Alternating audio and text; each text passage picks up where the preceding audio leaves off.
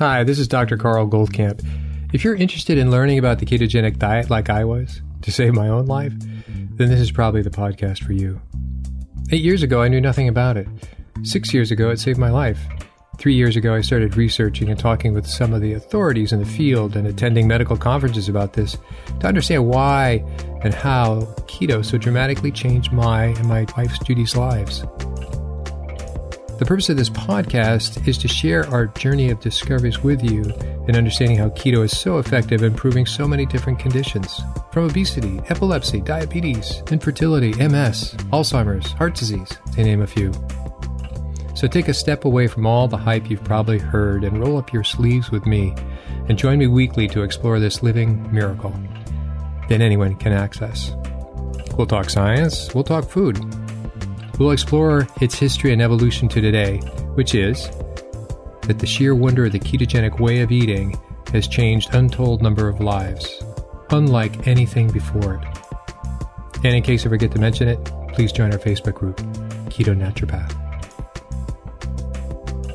Hi, this is Dr. Goldkamp, and welcome back to another episode of the Keto Naturopath. I just wanted to follow up a little bit from what I talked about last time, which was how we measure micronutrient deficiency. So those are the vitamins most people think about, and other things as well, but so we call them micronutrients. So choline is in there and ALA and things like that are not necessarily a vitamin, but they are a nutrient as well. So some people think, why do you do this? And so I want to back up and saying, we've come into a new era of malnutrition. That is, it's not just inner city that is malnourished, and inner city kids and people are more malnourished than the suburban and rural, depending on the rural. And that is primarily because of processed foods. Okay, so that's one reason. So processed foods, I'm not going to I've talked about that on a number of other podcasts, but the point here is that it is food devoid of nutrition for the most part. They have to add some things back in. So when they talk about milk has vitamin D, no, it didn't have vitamin D until they put vitamin D in it. They have cereals that have folate and whatever else they put in. It didn't have those things until they put it in it. So the fact that they're adding back nutrition to things that don't have nutrition doesn't make it nutritious. It makes it bogus with frosting, more or less. That's one of the reasons for malnutrition today. The other is medications. That is, drug-induced nutrient depletions are not made up. It's quite well documented. You can Google that. There's books out on it now. So that's the second reason. And of course, the third reason isn't directly about malnutrition, but it's about things that block a healthy uptake of nutrition, and that would be environmental toxins.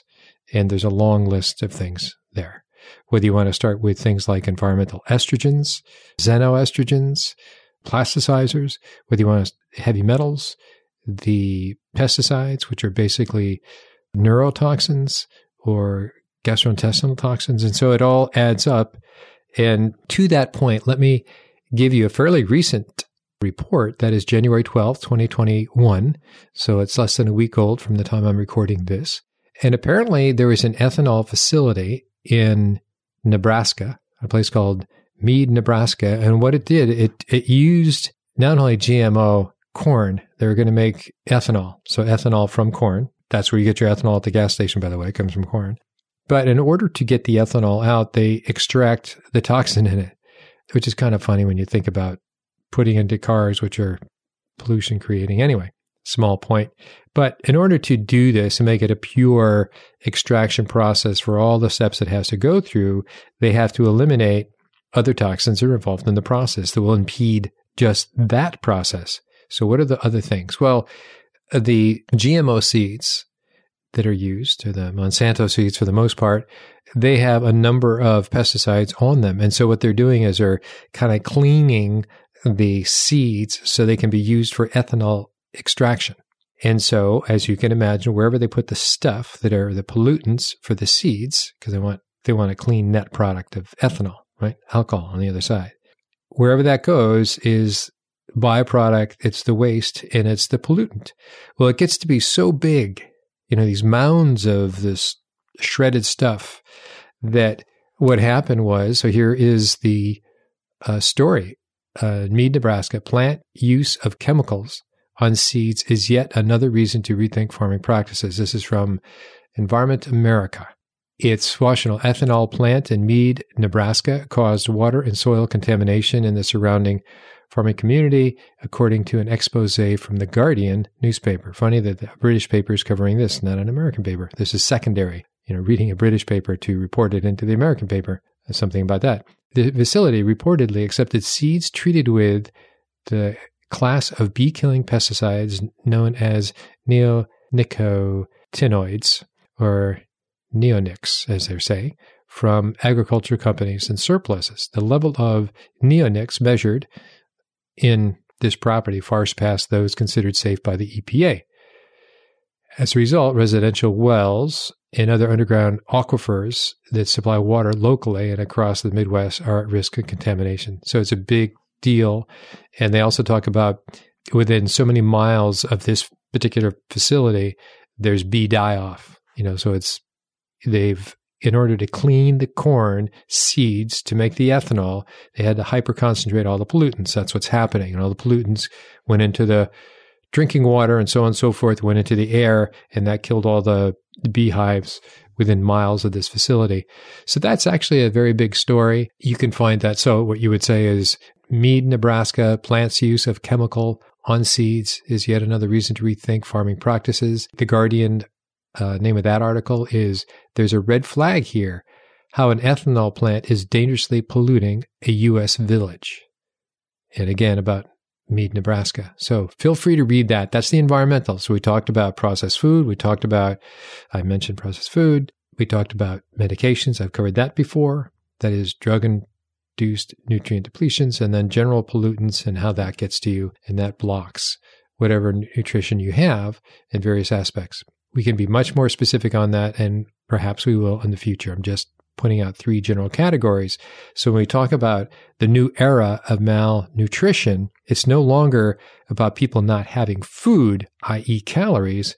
It's about not having nutrients, not having the vitamins and all these other things. So when we look at people with the intracellular micronutrient assessment, we're really going deep, and I expect everybody has deficiencies. When they come in and they're on 2 or 3 or 4 medications, bang, they're going to have a number of pretty known and probably unknown nutrient deficiencies that we'll find if their diet, and if they're honest enough to talk with me, or at least have disclosed that in their application, they're giving me a week of their diet diary prior to starting the program, I get to see, that they're highly processed food. So that's another thing. And so in terms of environment, that is not as black and white. You basically ask, where do they live? What do they do? What's their occupation? And could be the environmental toxins, or could be a side effect of the food they're eating. So it's there. So those are 3 factors. What I also wanted to show you is that, you hear people come into keto. So this is the keto naturopath speaking, right? It's my podcast. And people come in, I don't want to get Alzheimer's. I want mental clarity. I really need mental clarity. So they think they're going to do this one thing and they're going to get mental clarity. Well, I think, being in nutritional ketosis, which is low-level ketosis, kind of for life as a strategy, is brilliant, and it is very helpful. However, that's not the only thing. Let's not be so overly simplistic and think that's it. But if you've been basically pre-diabetic all your life and now you're changing, you will obviously notice some things like that. And I think it's highly valuable to really reconsider the role that carbohydrates play in your life, as in eliminating them completely if you want, or at least down to leafy green vegetables, okay? Organic leafy green vegetables. But here's some articles. Here's one from University of Oslo. Why would I be interested in that? Well, that's one of my former alma maters. I went to University of Oslo, University of Bergen, University of Tokyo, University of Toronto, and the University of New Hampshire, which is where I started and finished. And that's where I grew up, is in New Hampshire. So the title of this is Vitamin B, Amino Acids, and Obesity, and it goes all through the roles they play. And this came out in 2011, so it's not new news. It's just well documented. I picked it out because it was more to the point than others. Okay, and here's another one I will get you. Oh, this is an article from New York Times, and the date of this is 2016, September 6th, and it's called vitamin B12 as protection for aging brain. Absolutely. And the best source of B12 comes from meat sources, not from plants. And as I mentioned with vegans and vegetarians, is that you can bet they're going to be deficient in carnitine, they're going to be deficient in B12, and they're probably going to be deficient in folic acid. Talked about that before. These two articles were both linked to the last podcast, okay? So you have access to that, or go back and find it. So I don't have to go through that, but I'm saying there's other issues around mental clarity, i.e. people who come in to reverse their Alzheimer's. And so, yes, be aware of carbs. Yes, be aware of saturated fats. I told you about that. And the fact that caprylic acid triglycerides, C8, can stop Parkinson's shakes, which is dramatic because of how it feeds neurons. And it's just a little multifactorial. So be a little bigger than just one thing, because that's where people, it's interesting, people that don't know me or I don't know them, and they go, oh, I tried keto, it didn't work. Well, what did you do exactly? And they don't want to talk about it. Well, that's brilliant. That's pretty insightful. Often people just want to, and they do this with doctors as well. They doctor shop in the sense of, oh, there's another doctor who couldn't help me. There's another one that couldn't help me. And there's another. So I must be just so unaddressable on my issues. You have to participate in this. Absolutely have to participate in this. I wanted to skim down too. In that article on B12 in the New York Times, 2016, there was a paragraph that caught my eye. A couple of paragraphs, actually. I don't want to spoil the article for you. Animal protein foods, meat, fish, milk, cheese, eggs. I'm just reading the article. And the only reliable natural dietary source of B12s. There you go. And below that, a century ago, researchers discovered that some, most likely including Mary Todd Lincoln, had a condition called pernicious anemia, a deficiency of red blood cells ultimately identified as an autoimmune disease that causes a loss of stomach cells needed for B12 absorption. Mrs. Lincoln was known to behave erratically and was ultimately committed to a mental hospital. Depression, dementia, mental impairment are often associated with deficiency of B12 and its companion folate, especially in the elderly. So that's the other thing I didn't mention, but it's well established, is as we get older, it is harder for us to extract from the food we eat the appropriate amount of nutrition. So I'm not saying, hey, that's the reason for supplementing. I'm saying that that's the reason for eating more nutritious food, a higher quantity of more nutritious food, and perhaps supplementing if you're doing labs and know what to supplement with, okay? So that's important to know. You can get macrocytic anemia and you can get pernicious anemia from B12 and folate deficiency. Okay, so that's enough on that. So now really what I wanted to go on to was the hormone panel. So the hormone panel, which is now the third panel that we test in this 4-part of our assessment, which really adds a lot of my being able to understand this person, is a test. I'm going to describe the test. So it's called the Dutch test, and it's come from Analytic Labs. So Dutch is basically dried urine comprehensive hormone panel. And the history of identifying hormones was, yes, you can do it by serum. You do a blood test and you look for whatever hormone you want, or a lot of them. And that's what you do. It takes blood to do that. But usually what they do is they will give you a big orange container to go home and collect 24 hours of urine. And then they'll give you a little vial that what you're going to do is shake up this big tank of urine of 24 hours. So you homogenize it. And then you're going to pour off a small portion. So that small portion is going to be proportional, but it's going to be equal to representative of the 24 hours. Now you have this, and that's what you take back in, or you send it back into the company, and it says, yes, of this, 5 milliliter sample, this is where you're from. This is what we found. Well, the problem with that is it's one measurement at the end of 24 hours. And so the Dutch test, which I like a lot, you don't do that. You basically pee on little strips 4 times in the course of the day. So basically, it's a 24-hour, really comes down to 22 hours, but it's a 22-hour urine test measured at 4 different places. So now we get a graph. Now we can see the rise and fall of cortisol and other hormones. There's a lot of research on this. And so One is, A, it's more convenient because when people do this at home and follow directions carefully, right, get their little strips in line with the times and so on, they send that back in, and then we all get a report. I get a report, and they get a report. And we go over that. So this is what we use. It's much more convenient than the big tank of urine and sending in the small piece, because in the very least, it's the different times in which we can measure that amount of urine. Of course, those little pads are special to extract and preserve hormones in that. So that's what this is. It's extraordinary for what we get to see. So it's extraordinary. Let's say we're going to talk about men. It is actually, I'm going to flip to a report right away.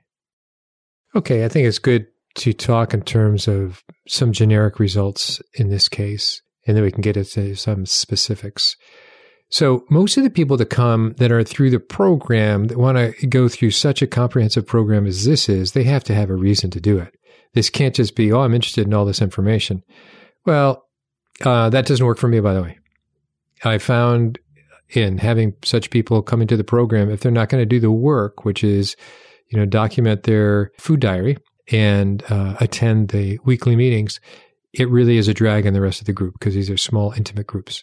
So that always happened once that somebody was really not a good fit. But always the point was that people have a reason to be part of it. It's not just curiosity. So what we have with most women that come through this are usually peri or postmenopausal. That means their estrogens, plural, 1, 2, and 3, are generally low. And what they'll have is, I'm not going to get too much into it, but they'll have, it is expected sort of obviously, they have lower estrogens. But what we're looking at there is for women to have a good balance of those estrogens and not just too much of one kind, not just too much of estradiol. And we also get to flip to a panel, both men and women have the same panel, to see how their estrogen is broken down. So we can measure that, because if estrogen isn't broken down well, it becomes, for lack of a better word, a toxin. It can become cancer causing. So then that's what we look at, breast cancers and prostate cancers and so on and so forth. So we look at the ratio in which it's degraded and the pathways. Very fascinating, very helpful, and I certainly believe at this point, very accurate. So we also get to sort of see their cortisol. How much cortisol are they producing? Are they adrenal exhausted? So in conventional medicine, if you are low on cortisol, that would call you Addison's disease. So Addison's disease is what JFK had. So that's actually under JFK that they had developed, could extract cortisol from pigs, and they would give shots to JFK for cortisol. So he beefed up. But before that, he had Addison's disease. Also, George W., the father, George W. Bush, earlier president, vice president under Reagan, and then president, he developed Addison's disease. And that just basically means you get wiped out very quickly. You have a very low ability to produce cortisol. So that's a black or white, and that's something you measure in serum. So anything when we talk about adrenal fatigue, what the heck does that mean? Well, too much, by the way, cortisol is Cushing's syndrome, and you've probably heard of that. But there's a big gray area in between. There's obviously a normal in between. So we get to measure. When people say, gee, I'm really always tired, we get to look at their cortisol. We get to look at their cortisone. One is kind of the reserve or the other. And so we see the graph on this. Where are you in the graph? Are you reasonably normal, or are you just like wiped out and it's like, whoa, we got to look into this. So that's very helpful. For women and for men, we look at testosterone. Is testosterone, and it's also broken down by ages, is testosterone hellaciously low? So if it's hellaciously low, why is that? So we get to back it up. And all estrogens come from testosterone. So in men that are diabetic, pre-diabetic, or obese, they often have, they have that chronic high blood sugar. So what happens is that converts testosterone almost immediately to estrogen. So they come across as having an effective low testosterone. Even though they make it just got converted so quickly. So they have correspondingly elevated estrogen. And that usually is one of the reasons why they have gynecomastia, man boobs, if you will, for those reasons. So by working on the diet aspect, with or without supplements, we don't know where this person is, right, that I'm hypothetically talking about. By bringing down on a regular basis the blood sugar, we bring down the insulin. And so consequently, the cortisol will drop as well. And you won't have that immediate conversion from testosterone to estrogen in men. So for women, it can be a lot of different things. So I mentioned one of the categories of people we looked at was infertility for women in late 30s. Is like, well, you really need to work at the metabolic, for lack of a better word, mitochondrial aspects of infertility. What does that mean?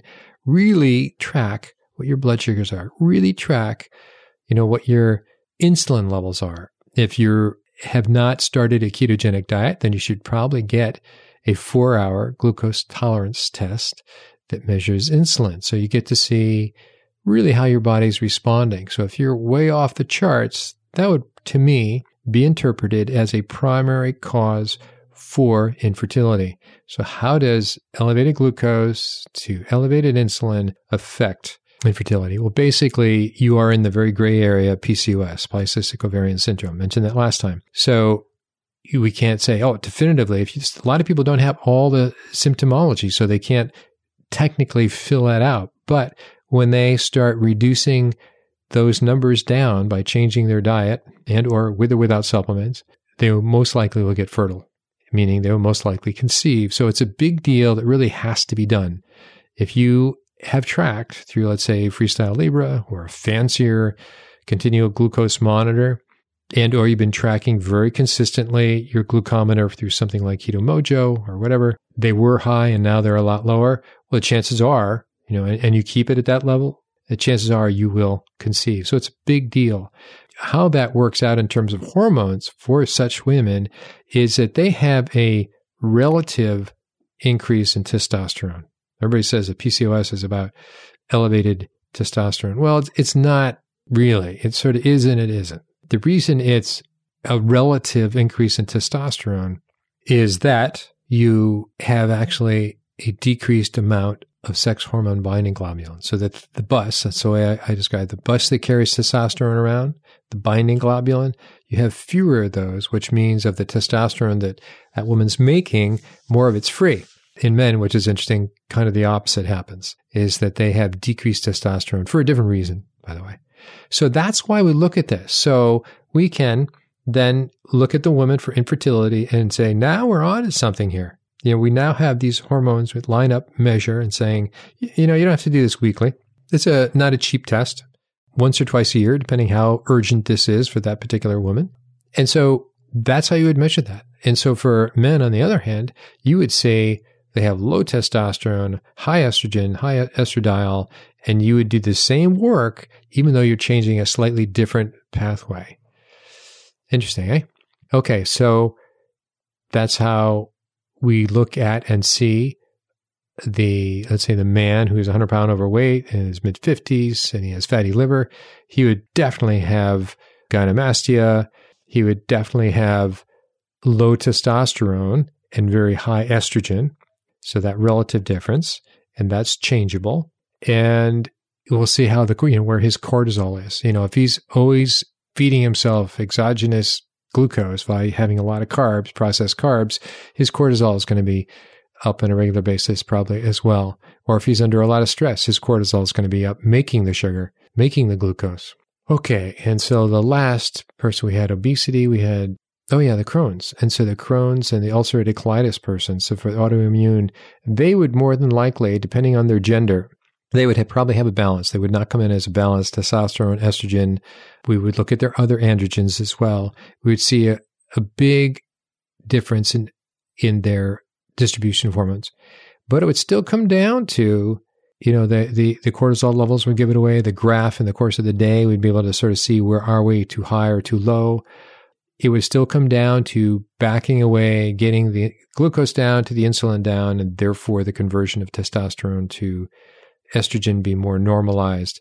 And we might even have to look at what estrogens are being broken down, detoxified, if you will, in the various pathways to correct that as well. And we can.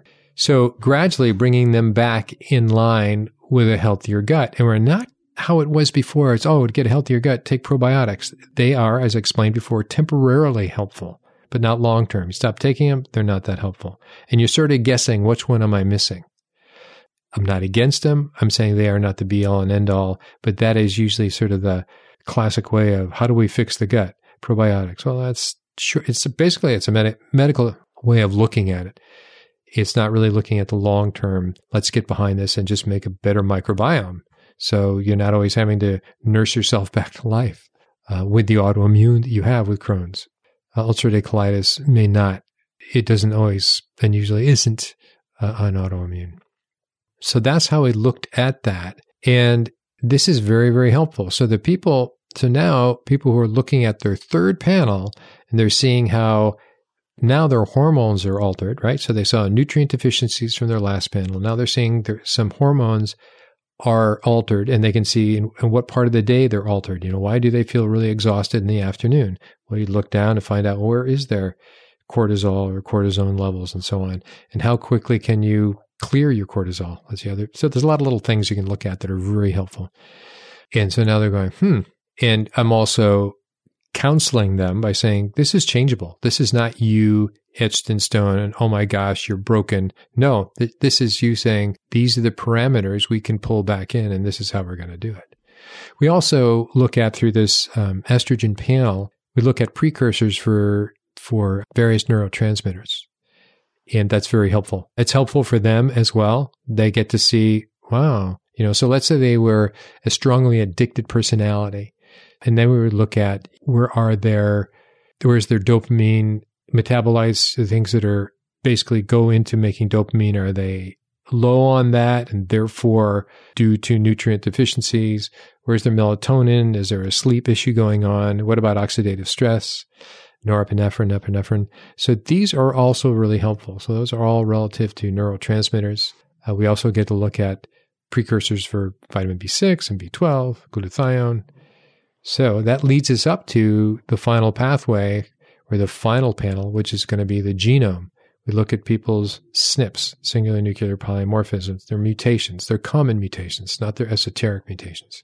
So when I did the podcast a couple of weeks ago on Langerhans syndrome about the growth hormone receptor problem, and that growth hormone did not stimulate IGF to be produced, and look what happened to this population of people that did not have growth hormone.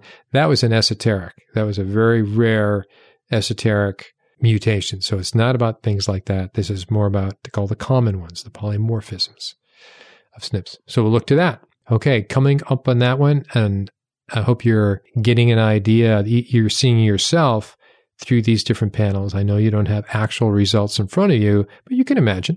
I put out a few posts today about saying, if you think your life is held together by the medications you're taking, you're completely wrong. You're simply allowing nutrient deficiencies to pile up because of that. Short term, of course, medications are required, and who would go against that? Long term is when they make the problem. So, till next time, looking forward to talking to you. Bye. Hi, this is Dr. Goldkamp. I just wanted to encourage you to send in your questions to drgoldkamp@ketonaturopath.com.